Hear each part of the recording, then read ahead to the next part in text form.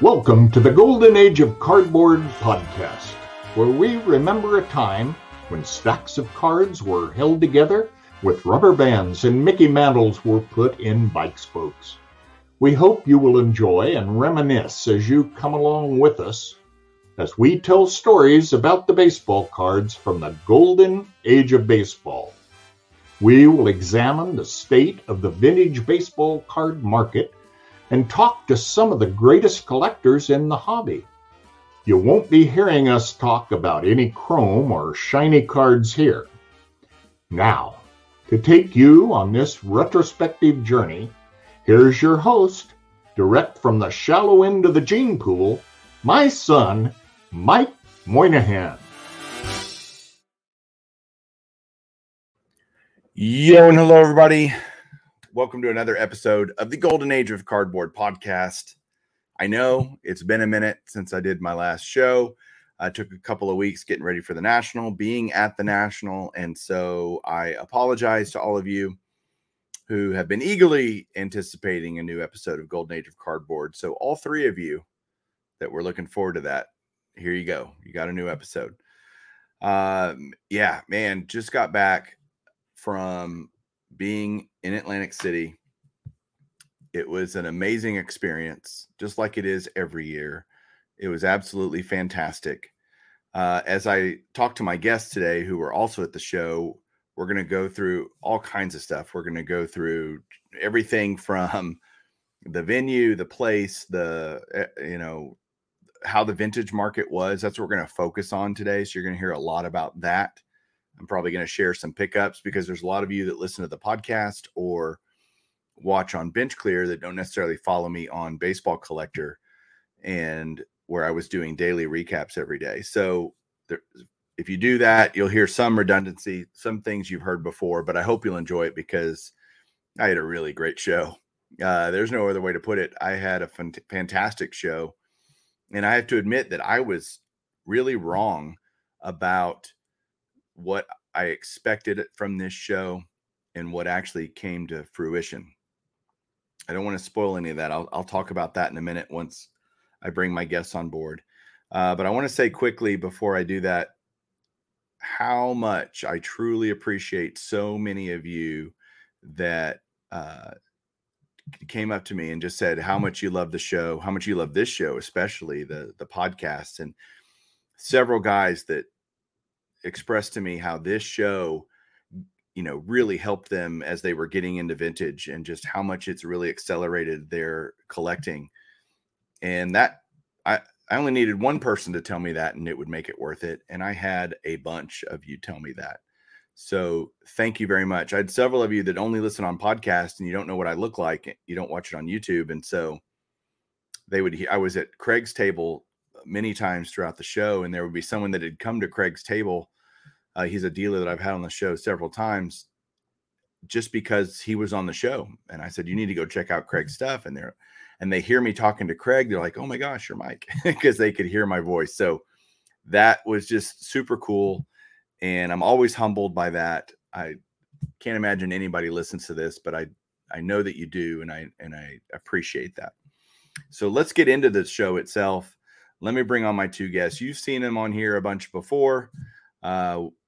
Both of them were with me for the series we did on the favorite sets of the 60s, 70s, and 80s. And it's none other than George, Diamond Yard Sports Cards, and Don from Don's Field of Dream Cards. Hey, guys. What's up, Mike? What's up, George? Hey, Mike. Do we have any voices left? That's the first critical question. And are our feet sore? The dogs are barking. The dogs are barking. My feet are fine. It's my freaking knee. Your knee. Yeah, I mean. A bad knee. And we're not exactly, spring chickens in terms of age, but I was able to meet George. This is the first time you and I met in person, was at this show. And yeah, it was. It was awesome to see you. I mean, I'm 6'2", and George is a lot taller. You're 6'4", 6'5", something like that. 6'4", yeah. And Don's, 7'2". George is the closest YouTuber to my height. I think maybe I have a half an inch on him. So You're the Yeah. Randy Johnson of YouTubers, Don. He's the Apparently. Randy Johnson. Apparently. I got several times from someone, you're taller than I expected you to be. And so that happens. But it was great to see you again, Don. Of course, this was our second show together, second time we've hung out at the National. And overall, Don, start with you. Your just overall impressions of the National. I had a blast. It was so much fun. It was a little different than last year because I knew you guys all through YouTube and text and emails, but I hadn't met anybody. So this year, it was like a reunion because I'd met many of you before. And then having an Airbnb, just like you did, Mike. Oh my God, we had a blast. And this guy up here, George, is a freaking animal. He's the reason I'm so tired right now. But y'all were in the same Airbnb, right? Correct. Yeah. Yeah. That looked like the party house, I'm telling you. There was a lot of activities going on there. And Rick kept buying chunk wax every day. We were breaking it at night. It was just so much fun. No one cared about the cards. It was just a great time. And the show was great. I have no complaints. Atlantic City is what it is, but it didn't stop us from having a good time. Okay. George, what are your thoughts? I think the number one thing was meeting with everybody and hanging out. I mean, that was really the number one thing for me. Not only the group of guys I stayed with, which were an awesome group, and Don hooked us up with this Airbnb, and he did a really good job. Much better than Mike did. Oh, did I say that out loud? Sorry. You did say that out loud. Yeah. I'm going to mute you for the rest of this episode. There were no mattresses next door to our Airbnb, but that's another story for another time. But I think meeting everybody was also huge. Going to the YouTuber meet and greet, that was a lot of fun. We missed the second night, which I heard was outstanding. And so, for me, that was the absolute total number one thing. And like you said, Mike, with having people come up to you and saying to you, hey, this Golden Age of Cardboard broadcast really helped me, motivated me. I had, you have people come up to you and they're like, I'm so honored to meet you.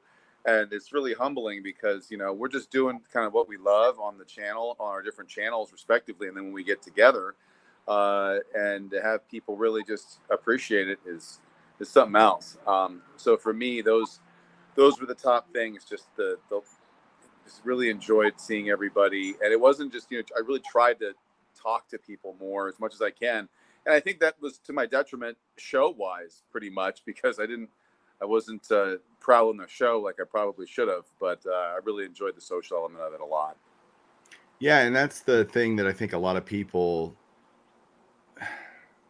it's a tough balance, right? Because you've got the social aspect, the people you want to meet, talk to, hang out with, and then you've got a very limited amount of time to be on the show floor and looking for cards to add to your collection. And look, I realize that I'm blessed. I was able to be there on Tuesday afternoon, go into the show during setup day, which, oh, by the way, for those of you that don't know, there's dealers set up. I mean, there's a lot of dealer deals happening on Tuesday and early Wednesday, pre-public opening of the show. And so I was able to do that. I had everything, all of my really big cards that I was targeting bought before the show even opened on Wednesday. And that allowed me the freedom from then on to be more social and I wasn't stressing about getting cards.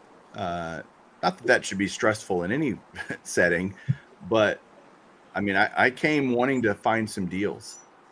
And I expected it to be that way. This is where I was mentioning earlier that I was wrong. I expected it to be a lot larger fire sale from a seller/dealer's perspective, given the state of the economy, given inflation and all the things that are going on in our world. I'm thinking, man, these guys are going to want to get out of this stuff and get out from under all this inventory and get some cash back in their pocket. And that was not the impression that I got once I started talking to dealers and trying to actually buy cards.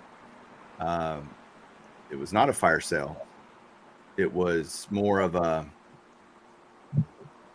there were dealers that were willing to make deals and dealers that were absolutely not willing to make deals. I had a dealer tell me, I think you guys have heard the story, but he said, I didn't pay $5,000 to make deals with you guys. Go somewhere else. And I'm like, well, okay. He didn't sell a lot of cars. I don't know. I didn't go back to his booth the rest of the show. That was on like Wednesday morning, and he was back in the corner. But overall, I would say the venue itself, I think, was outstanding. Like the actual convention center. I mean, I thought they set it up really well. It was gigantic. Like, could y'all believe how big it was? I mean, it's bigger than Chicago, no doubt. I think so too. The bathrooms were clean. There weren't any long lines. Yeah. You know, it was nice. They did run out of food pretty much every day. Did they? Which was kind of funny. And the food there was actually, I had a burger one day. It was really good. I had chicken fingers one day. I was but you know, we don't think about that stuff, but people that go to a show experience want to know about the minutia of it. Ironically, how's the food? Is it easy to get to? Internet's terrible, just so you know. Let me tell you this. That, I mean, from a negative, very positive about a lot of things, but the internet really, from day one, there were problems with the internet. And I took a lot of cards to trade, trying to I hadn't cash to make a deal for a big card. And that may have been what retarded me from making that deal. But I was talking to the dealers, and I was thinking, man, this is causing a lot of problems for the dealers too, because people want to trade cards, maybe do cash and trade, and you can't look up the comparables. Yeah, you wonder how much they lost, George. I think they lost a bunch of business. I was at one booth with John Mangini, and John asked him a price, and the dealer looked at him, and this is a big-time dealer. And he said, well, if you can pull up your phone and get the comps, then we can go from there. I was like, what do you mean I have to get the comps for you? And then we just walked away. But that was the wrong way to go about it. But that was the case for everyone. I mean, you just couldn't go anything. You couldn't you couldn't even text each other. Hey, I'm over here. Or call each other. You know, meet me here. We just couldn't. Yeah, we had to go old school and say, hey, we'll meet out front at this time. Right. You know, and if you're not there, you're going to miss the train out. Right. So it was just, I mean, you couldn't text, you couldn't call. You know, I try to talk to my wife, can't talk to her. It's in and out. It's just the reception was awful. I think that was my biggest complaint about the show was I mean, you know, this should not be a big deal. Other than that, though, there are a lot of positives for sure. But going back to your thought, Mike, about the prices and the dealers willing to deal or not to deal, I think it's interesting because I think these guys, there's a lot of modern guys trying to get into vintage, and there are not a lot of vintage guys trying to get into modern. So amen to that. So these vintage guys have been doing this for years, I imagine, and they don't have to. They're not into it for. I'm like, you know, the younger guys say, oh, well, I'm into it for this much. Not younger guys, just some modern collectors trying to move maybe their modern inventory. These vintage collectors kind of got in low, I think. I mean, I know they're dealers. But they tend to get in low on stuff, and the stuff tends to hold its value more and doesn't go down as much as we would hoped it had gone down, at least in our eyes, for the show.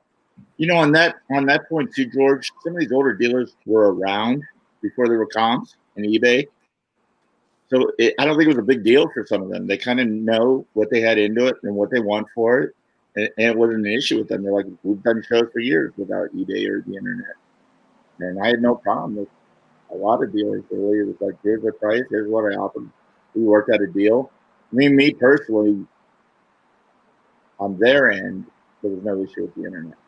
I mean, I couldn't look at comps, but they knew what they wanted. Well, I think a solution for that for the National to think about, not that they're going to listen to this and care at all what I think, but I bet every person that bought a ticket would pay $1 more to have, you know, some, what are the things called that they amplify the signals, you know, the repeaters, you know, for both cell service and internet. Right. you know, if you could pay $1 more and know it was going to be solid, everybody would do that. I mean, there's so many people in one place. You knew it was going to be a stress on the system, right? A strain on the. But I didn't notice that in Chicago. I mean, I've only been to 2, but I had no problems out there. That's true. Internet. That's true. Good point. So maybe Chicago is a little more forward thinking, the facility or the conference. What'd y'all think of the venue itself?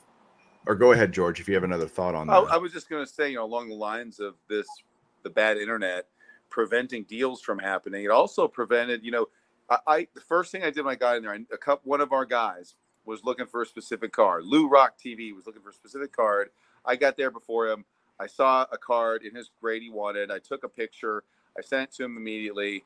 And later on, when I saw him, he's like, I didn't get that. I looked down. It was my very first text in the convention center on Thursday. Or was it Wednesday? Wednesday. We were there. And he didn't get it. And then that was at the very beginning. And so you couldn't text people, hey, there's a card over here. I'm looking for a certain card. And you couldn't communicate to let people know, where these cards were, let alone the comps. Yeah, some of you on Wednesday. Some of us were the guy with a flat tire on Wednesday. But I'm not bitter. It is interesting. Something that you're talking about, I think, for those people that collect and they don't really have a network of friends, a community to rely on. That's why I encourage people all the time to get involved in the community, whether if you're just a watcher and you start commenting and you're, a part of that group. If you're there by yourself, the show's overwhelming already. But I always had guys texting me, hey, I found this over here or this over there. They'd call me, hey, come over here and look at this. And it was great. You basically had a village, looking for you. And I did the same thing. I would go around with guys and help them find cards that they were looking for and help them, assess, is it a good deal or not, help them negotiate, etc. And that was fun. That was a lot of fun for me, especially when I was out of money. That was super. Like, what else am I going to do? I might as well help my buddies find cards. So that's valuable. Agree. It's the buddy system. Like, this isn't a 100-table show. And that was the thing that I'm still trying to get over is how massive this show was. I mean, it's just massive. And, like I'll say, you don't know until you experience it. And it was my first national. And you're trying to find a booth that you thought a card was at, and you should take a picture of it or write the number down so you know where you're going. But, it really helped the Boy Scout system, the buddy system, having somebody with you is very helpful because 2 eyes are better than one, or 2 sets of eyes are better than 1 set of eyes when you have all these tables. And I suspect it was somewhere around 700 tables. I mean, it was massive. You said before, George, when we had talked, oh, I've been to card shows before. And I'm like, you haven't been to this one, and I teased you a little and I was thinking to myself, you can't explain it. You just can't. No, you can't. The scale of it. Were you even surprised by that? You've been to big card shows before. Was this on a different level? Oh, I was surprised by the amount of dealer. Okay, I was disappointed in one end on some of the selection. Now of some things, and then I was very impressed on the other hand by some others. I mean, yeah, I don't go to shows typically where there's 40 dealers that have a 52 mantle. You don't go to a show very often where the Hank Aaron rookie card is in almost everybody's case. Throughout the vintage group, I didn't. I'm not going into modern all that much, but I did go over there and look around. So. You're talking about, you forget sometimes, a Gowdy, you're having a couple Gowdy Ruths. I'll go back to the guy over there who had the Gowdy Ruths.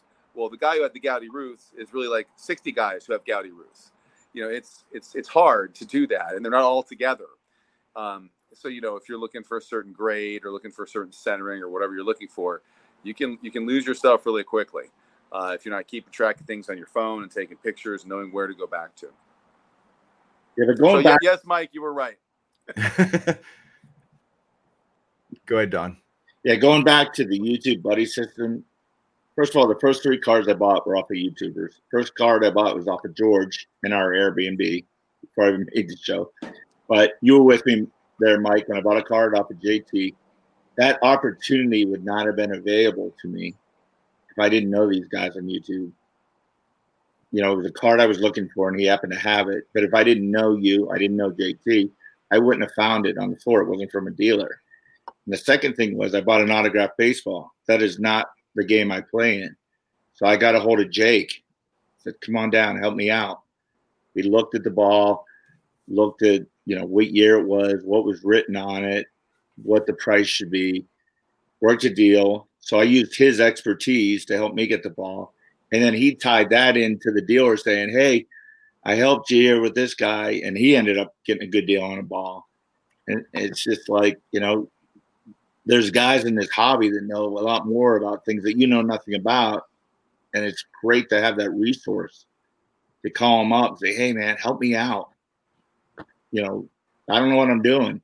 And no one ever says no, do they? No. Meaning everybody is, I don't want to harp on this because not everybody has this, right? So I guess my point is to tell you that if you don't have that, you're welcome. We got plenty of room for you, in this. There were so many new guys that just started channels that I met this week that joined in, and it was great. They were at your night, and it's amazing how many dealers don't know about our YouTube community. We tell them what we do.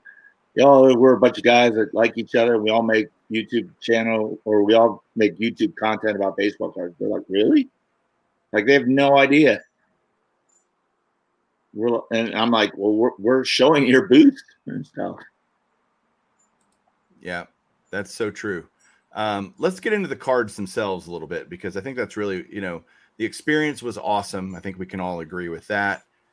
I'd choose not to ever do it in Atlantic City again if I had my druthers, but I, again, have no say in that. But overall, it was awesome. I saw more vintage at this show, I think, than I remember in Chicago. There's always a lot of vintage at the National, so it's really tough to compare, honestly. But I saw more raw vintage here than I think I've seen at a National before. There was mountains of it. Everywhere you looked, lots of vintage.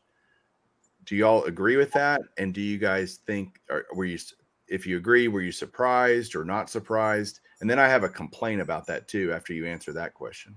I wasn't surprised by the amount of vintage, nor the raw versus the slab. The only issue I had, I was looking for some 50 Bowman Hall of Famers and lower grades, and they're not the top guys. And I had a really hard time. Actually, I didn't buy any. And I was looking for a certain T206, and all I could find were super high grades. Or the guys talking about the back, how rare it is. And I don't care about that because I don't have a T206. I just wanted the card. So as far as like where, Mike and I definitely play sometimes lower grades. I felt like I had a harder time finding some lower grade stuff. I mean, I got some. It's not like it wasn't there, but there's so much high-end vintage that I was a little disappointed that I couldn't find what I was looking for as far as the lower end vintage. I don't want to say common because they're Hall of Famers, but they weren't the top end guys.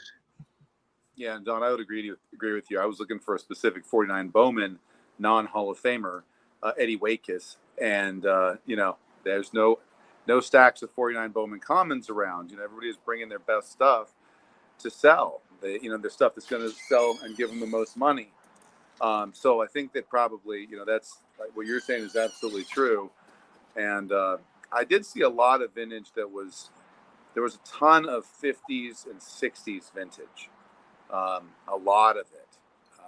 Almost like too much. Like, I mean, if you wanted to find a certain 50s or 60s card, I think you really could do that in all kinds of grades.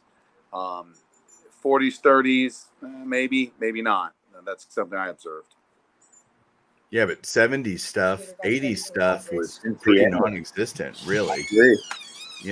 And that's the thing that I'm going to echo what both of you are saying. There were high-end cards everywhere you looked, and I get why dealers use that valuable showcase space for those cards. And I know these guys bring more than they put out, but I don't want to sit and ask every vintage dealer, hey, what do you have behind the curtain, so to speak? What's back there? Because I'm looking for the mid to low grade stuff. A few of them I asked, and I got a couple boxes to look through and stuff, but there's so many tables. I don't have time to stop at every one and ask what they have. I wish there was more of that just available, like obviously available, but I get why there's not, but it was the thing that disappointed me the most. I would have probably bought a lot more $20 to $100 cards if I could just find them. Instead, I had targeted a couple of big cards. I'll talk about that in a second, but I went to your buddy Craig, and I introduced myself, and I mentioned how I enjoyed on his podcast, and I bought some cards from him last year. And again, looking for this T206, and he said, I didn't bring any Hall of Famers. They're all commons, but they're all high grade. Because there's a lot of guys that collect that set. And I was just like he had tons of T206. And I would love to buy them from him, because there's certain guys because they're good guys and good dealers, so you kind of want to give them your business. Yeah, but we get it, right? I mean, they only have so much space in their vehicle. Right. Or it just kind of sucks that is what it is, right? For guys like us. And he had a lot of it seems to me that it actually could be bigger. It should be. I feel like it should be bigger and more organized. Like by what you do. Maybe I'm. Maybe I don't know what I'm talking about, but it's like, they did have the vintage guys kind of in the same area. But then we found a great vintage guy in the back corner who was willing to work with us, and a real friendly guy. And he was right near the breakers, or the whatnot booth. I was just going to say that, George. It would be awesome if they had sections. Here's modern, here's vintage, here's the breakers, here's the corporate. I mean, some of those guys take up so much floor space. If you went over like in the breakers section, it was dead over there. Like, and I just randomly, I didn't know it was over there, so I walked over there. And it's like, it would be so nice to be able to just go in areas and you know what you're looking for. It's like, and I get it. There's some guys that have both. So where do you put them? But yeah, it seemed kind of like they were trying to keep it modestly, like vintage over here, kind of modern over there, kind of. But it was really patchwork, and it's like it just seemed disorganized to me, at least the way they went. And I know that the obviously work in shows, the guys who have preference are the guys who've done it the longest, and those are the guys who are be closest. More likely vintage guys. Yeah, usually they're more likely vintage guys. They're the guys who are closer to the door, and I understand that. And they shouldn't lose their spots. You could see as you went to the back that the dealers had much more common type of stuff, whether it was modern or vintage. It was just not as high end because they were just getting in, right? They're just getting into getting a table at the National. Right. Yeah. And again, I was able to find several cards. I want to talk about grading real quick. I know that I graded a couple of pre-war cards. Neither of y'all graded anything when you were there, did you? Did you, George? I didn't. I lost you guys for a second. What was the question? Did you grade anything at the show? I gave SGC 2 1949 Dodger photo packs. For some reason, PSA only grades the All-Star photo pack and the Cleveland Indians photo pack. They don't grade the Brooklyn Dodgers photo pack cards or pictures. SGC does. I had gone online and filled out my form, so I dropped off a Roy Campanella and a Jackie Robinson with them, and it was super quick. They were very friendly, and it was a good experience. So hopefully they get high grades. That's it. That's all I dropped. I actually sent my PSA national submission, the $18 a card one. I actually sent mine off before I left because I didn't want to take them with me, and that would take up space. Right. Yeah. So I graded a T206 Walter Johnson and a 1934 Gowdy Lou Gehrig that I had bought raw, and I took them there. It was $200 a card. I had thought it was going to be $250. That's what I had read, and that was my expectation. sometime in the few days leading up to the national, they lowered it to 200. So when I actually did my submission form, I was pleasantly surprised that it was going to cost me $100 less total to grade the 2 cards. And I showed them to some guys before I submitted them, and we all kind of had a consensus on the grades. Like I was pretty on point. And I got here's the Walter Johnson T206 Portrait, which is just a classic card, absolutely. And it's a 2. It came back a 2, which was what I expected. I turned them in, by the way, Wednesday at 2:00 ish, right? I had to wait a little while in the line, even though I hadn't, which didn't make any sense to me. My forms were ready. I just wanted to drop off the cards. It seemed like that should be a faster process than it was. Whatever. Got that done, turned them in. I had the cards back in my hand Thursday morning at 9 a.m. That's crazy. Yeah, and good. Like, yes, that's how it's supposed to, like you would think. That's how it's supposed to be. Unfortunately, how was it last year? Because I think you put the cards in last year. I turned them in Tuesday last year. They weren't taking submissions this year. I tried on Tuesday. Right. I turned them in Tuesday the year before and got them back Thursday afternoon. And then here's the Gaudi Gehrig. It's the number 61 for those of you listening on podcasts. It's the green back version, and it came back a 1.5. I thought for sure this was just a flat 1, maybe even an authentic. And the fact that it got numerically graded, the centering is dead nuts perfect. So that's what everybody's saying. Probably got it the extra half point. The condition of the card is a 1 condition, but the centering might have helped it. So I was super thrilled. And there are a lot of people that have criticized, like, I would never pay $200 to grade a card, and it's highway robbery. Look, it is what it is. You don't have to submit your cards to PSA or SGC or whatever. I chose to do that. To me, it was worth it. I added value to the cards by taking raw cards and grading them. It allows me to add them to registries. There's a lot of reasons that I do that, right? Not everybody has the same reasons or same likes, and that's cool. Y'all want to see some other stuff I picked up? I can show. Yeah, sure. Let's do it. I'll show a few more. One of the fun parts, too, is it's so much fun seeing what other guys pick up. Yeah, George got a big, huge card, a couple other guys. And we've all said this, but it's like, it's just as much fun going around with someone, watching them buy stuff and see their excitement. It's just, there's nothing bad about going to the National. We're nitpicking a little bit about certain things, but overall, it's just, there's so many things that are good. I got a couple of 35 Diamond Stars. Yeah. Great set. You picked up one that I have, so then I have a feeling you're going to show. Yeah, and that's another thing about the National. I have a few cards that I'm kind of like going, okay, if I see these, I'll be looking to buy these. Those weren't even on my radar, but a dealer had a bunch of those and a bunch of other cards that I wanted, and I wanted to bundle them all together. And I love the Diamond Stars set, the Art Deco-ness of it. It's very underrated in my opinion, because the Gaudis just get so much attention for that early to mid 30s era, but that was I got a Sam Rice. I got an Al Lopez, which is great. That's what I'm talking about. I love the old catcher's mask flying off of him, and it's kind of like the Jimmy Fox, I guess, similar to the Fox card of that set. And don't you have the lines on the ball to show you that the ball is moving? Yes. Yeah. Yeah. It's fantastic. Just very cool set. I got a couple of 49 Bowman since we were talking about that. And here's another thing that happens at the National that doesn't happen to me anywhere else. People give me cards like, hey, thanks for what you do. I got this 49 Richie Ashburn rookie from a friend named Chris. He's a great guy. And he gave me quite an amazing stack of stuff. I'm just like, dude, stop it.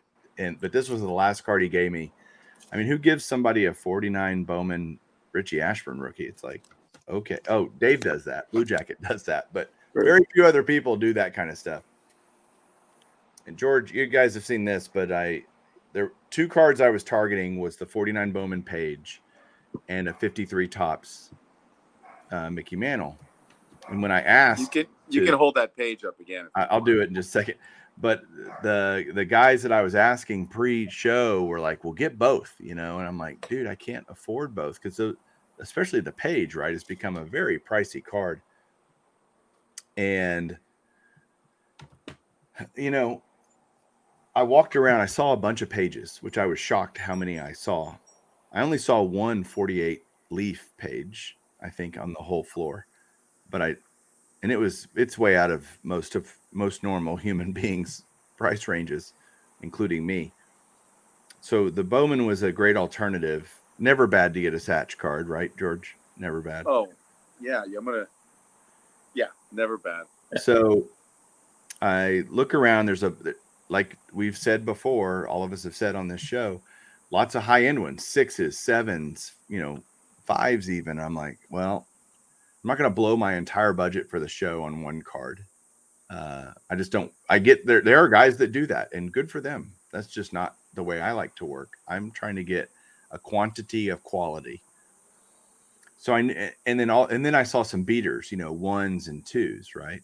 So I'm like, okay, you just keep looking, Mike. Just keep hunting. You never know what's going to be at the next booth. And I came across this one on Wednesday morning. It's a PSA 3. It's off center, but I called Dave, right? Blue Jacket 66, 49 Bowman, expert. Hey, I sent him a picture. He's like, Mike, don't care about centering. They're all off center. So don't worry about that. Worry about the registration, the color, the printing, that it's clear and not blurry. All of those things. This card looks beautiful. If that's what you're seeing, then that's your deal. And this dealer was certainly, I paid way under comps, by the way, for the same grade. And that was the biggest card I picked up. So glad that I got that. Any thoughts, comments? Did you get that on Tuesday or Wednesday morning? Yeah. And I didn't find it till Wednesday. We were only at the show on Tuesday we got there 3:00 ish and it closed at 4:30. Oh, okay. So we didn't have a lot of floor time, just enough to kind of orient yourself and get some basic lay of the land kind of thing. The same dealer I bought the Diamond Stars from, he had a bunch of great 50 and 52s and just all kinds of great stuff. I got a Pee Wee Reese. Yeah, you got a card there that I was looking for that I couldn't find. This one right here? Nope. Oh, come on. I have that. I got a 52 Bowman Stan Musial in a 5, which never thought I would buy a 5. But you bundle this stuff together and it starts making more sense, because you get a larger and larger discount. Let's see. I got a couple of 52 Topps cards, honestly. A Pafco, card number 1, just a classic card in the hobby, Mine's in a 2. But what's cool is you can find, because you have so many to choose from, even in low grades, you can really look for good examples in that grade. Do you all agree with that? You can be more picky is maybe not the right word, but certainly you just have more options, right? It's like Lou Rock says, even OC cards need love, right? Even 1s and 2s need love. I look at all this stuff, like a lot of that stuff that like if I almost bought another 50 Bowman Jackie because it was in a 1.5 and it was a really nice 1.5, and the guy wouldn't go to meet me at where I wanted to be. But I didn't necessarily put it out of my mind that I wasn't going to buy the card, but I was still interested in it. There's all kinds of cards in the grading scale, but you find them and you're like, well, why is that? That doesn't look like a 2, or that doesn't look like a 1, which is what I kind of like the ones we're looking for, at least of the higher, rarer cards. Mike, what made you go with that specific satchel page? You said it was the color and the background, the registration of it? Did it just pop to you? Did you just say, wow, totally, that looks better than the others? The minute I saw it, well, it's always a combination of card, buy the card, not the grade, but it doesn't mean the grade doesn't matter to me. So I cared about the grade, and price. You have to find where all three of those are good for you, whatever that is in your mind. All of us have budgets, and I had a budget, and because I wanted to try to get both the mantle and the page, and I knew I couldn't do it if I spent too much on the page. Believe me, I probably wouldn't have regretted the decision, but I just you'll never regret anything on that card. I got Spawn. Nice. Beautiful 52 top Spawn. I mean, this was just a card, again, not targeting, but I saw it and the colors just popped on it. Even though it's a PSA 3, it was just gorgeous. And I'm like, yeah, and the price was right. Like, that's the thing. It's like, if I would have seen that card and it was twice as much, I wouldn't have even negotiated. I would have just walked away and moved on to another card. But when you find a card you need or want in the right price, then you do it. And then I got the mantle 53 tops. So I needed this one in the 52 to finish a mantle run of all his Bowman and Topps cards, base cards.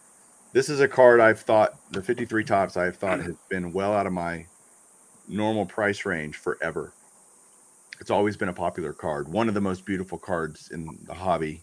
And I found this 1.5 and I couldn't believe how awesome it looked. And I was like, now there is a crease on it that runs right through the middle, but I had to look, when you have to take a card and look at it from so many angles to find what's wrong with it, and you never don't see it again. Like, that's kind of the thing. But I still have to, like, even on this one, I have to really, now where was that again? It doesn't stand out when you use the arm. Card, I agree. That's a good card, then. If you can't find a crease right away. And so being a 1.5, it was like, okay, if I do the page and this, I can do both and still be able to pick up some other stuff. So that was a great pick. George, you saw it in person, right? Both of y'all. Yeah, it was nice. It was nice. I mean, yeah, if you can't see the wrinkle, like, you got to start doing this to it. I mean, if the wrinkle doesn't break, I know some people are averse to wrinkles, but I mean, my thought is I'd rather have centering and registration. Wrinkle, I'm fine with a little wrinkle here and there. It's like, if it breaks the color, then that's a problem for me personally. Right. But that was a really nice mantle. I think that was a really good move.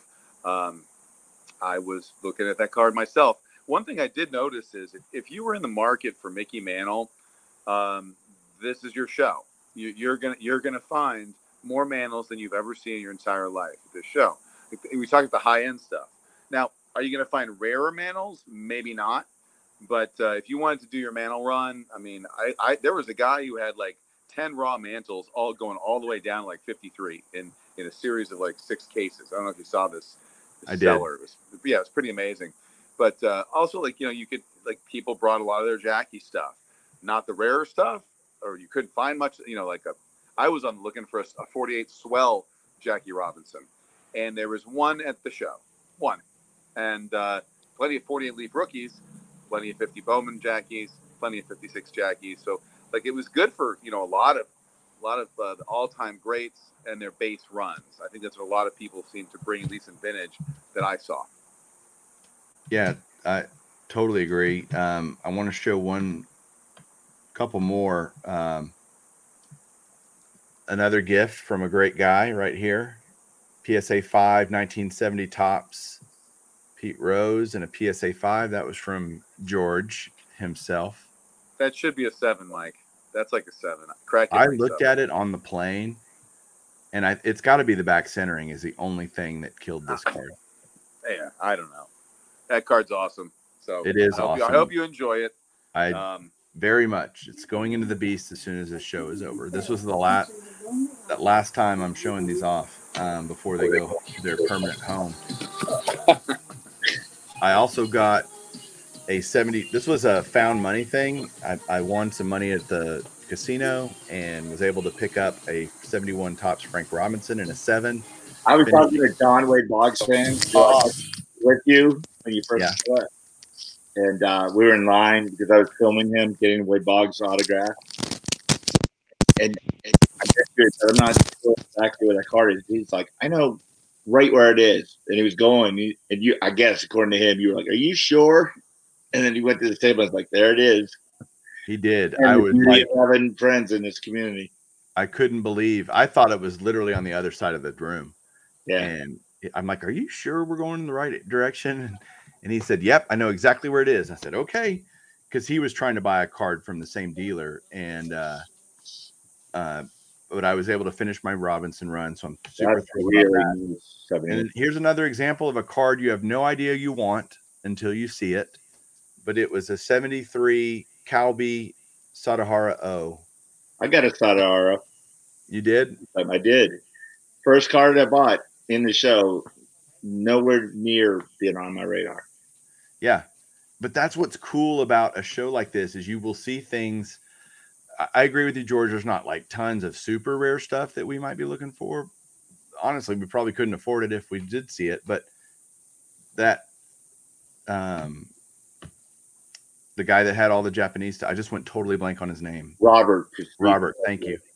Robert had all the he's super nice.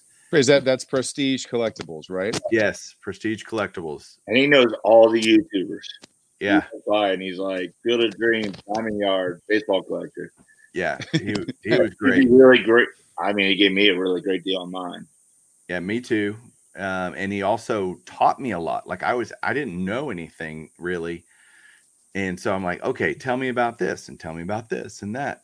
And so I've always thought about adding one, but I always felt uneducated to make a good decision about what card to add. Does that make, have y'all ever felt that way? Like, I don't, George doesn't, he knows about everything, but the rest the rest of us humans have to. But when I bought mine, I mean, the eye appeal of mine caught my eye right away. I'm like, that's a cool card. But I had Rick Oddball cards and John Mangini with me. And they were both like, if you don't buy it, we're buying it. Like, okay. That's all you need to hear, right? Yep.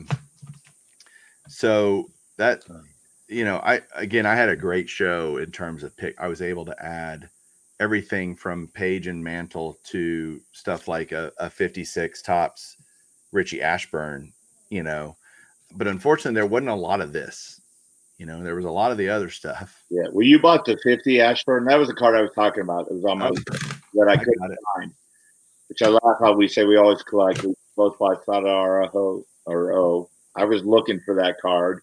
Couldn't find a decent one. Well, this is a great looking 4. Yeah, that's the range I was looking at, 3 or 4. And I paid $55 for it. Yeah, that's a great price. And you bundled. I saw your video with the 3 other cards you bought. Yeah.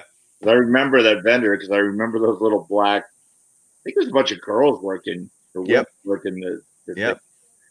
I remember they were like what you would get at a jeweler. Yes. So when I saw that on your video, I was like, I remember that booth.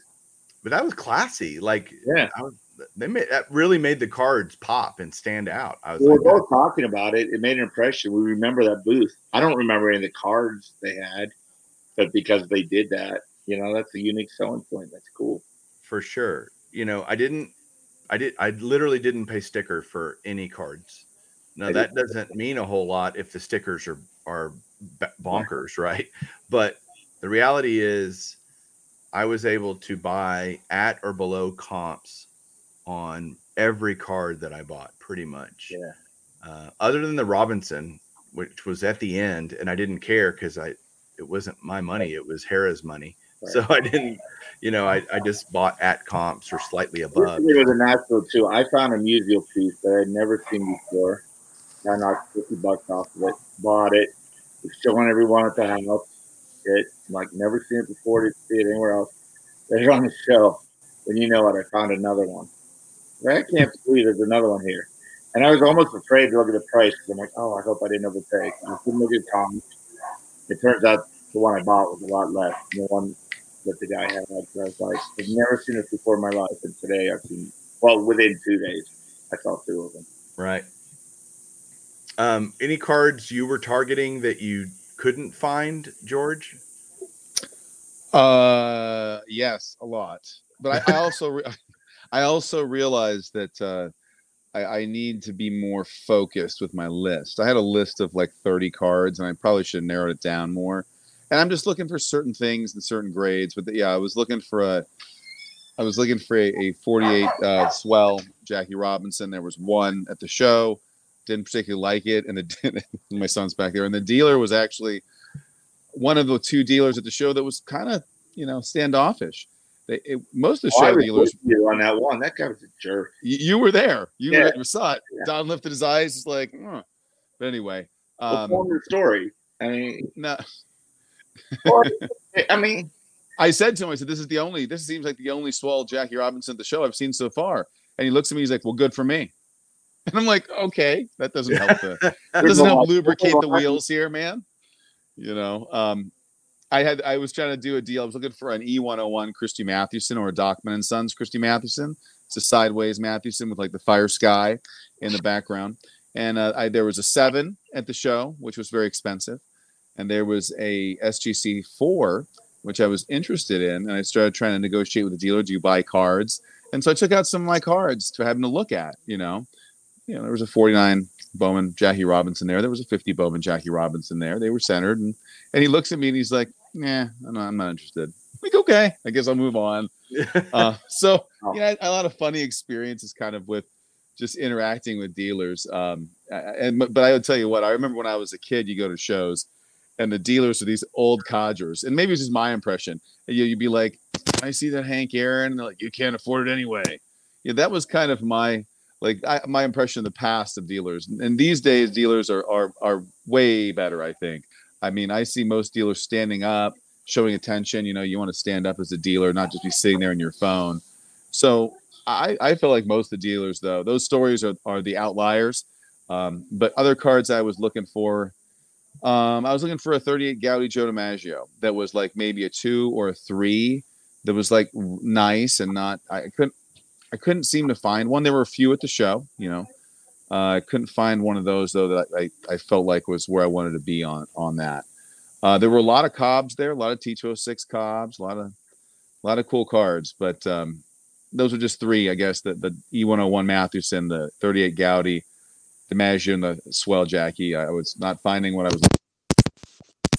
You, Don? Yeah, I would tell you maybe 10 to 12 cards is a good focus list amount of cards to have, because it does get so overwhelming. And what's funny is as you go along in the show and you have just a few cards in your mind, you see them faster at a table. And it just like, "Oh, I got it." Or nope, they don't have it. Because you know what that card looks like in your brain. And you can just recognize the page. I was looking for pages, right?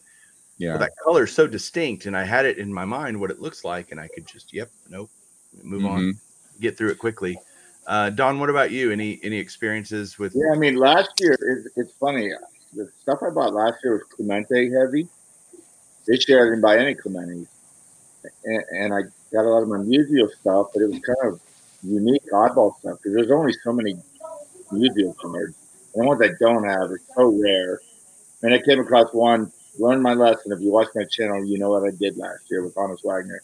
The guy said 27. I'm like, 27,000? He's like 27.5. I'm like, okay, good. I didn't bid $25 on it this year, but yeah, it was. I was surprised. I bought more things that I didn't expect to than I did. I mean, my big card was the 49 Bowman that I wanted. The 48 Leaf Museum. The 49 Leaf is big on my list. It just wasn't in my range this year. And I watched one of your earlier videos with you and JT. It must have been the first day. And when I ran into you guys and I was commenting to him, "Boy, I really like that 2.5." And he's like, "I flipped it." He's like, "I got this Ford." And I don't remember if it was you or him that said it's for sale. They gave me a price that I thought was fair. I figured JT was giving me a deal, but I didn't know how good of a deal till I got back to the room and looked it up. And when I saw him at your get together, I had to go up to him and like, "Thank you, man. I can't believe what a deal you gave me." And he ended up telling me the whole story later. I know he paid for it. He didn't make that much money on it. He did not. At all. And I was like, I'm so appreciative that you did that for me. But do you know what he told me? That he was so excited to be able to do that for you. Yeah. That was a second. He made a little money, like literally a little money. Like, yeah, he made $50. yeah, but he held it for like half He an could hour. have made a lot more. Yeah. He could have Yeah. made a lot more, and he knows that. But he's like, that's not. But he You know- probably knew I'm a musical collector. You know, like that means to me. And I always look at that card, and I'll always remember being. You were actually talking and said, "Hey, I'm going to get a hot dog or hamburger or whatever." Come Yeah. over the line. Well, I just went over to BS with you.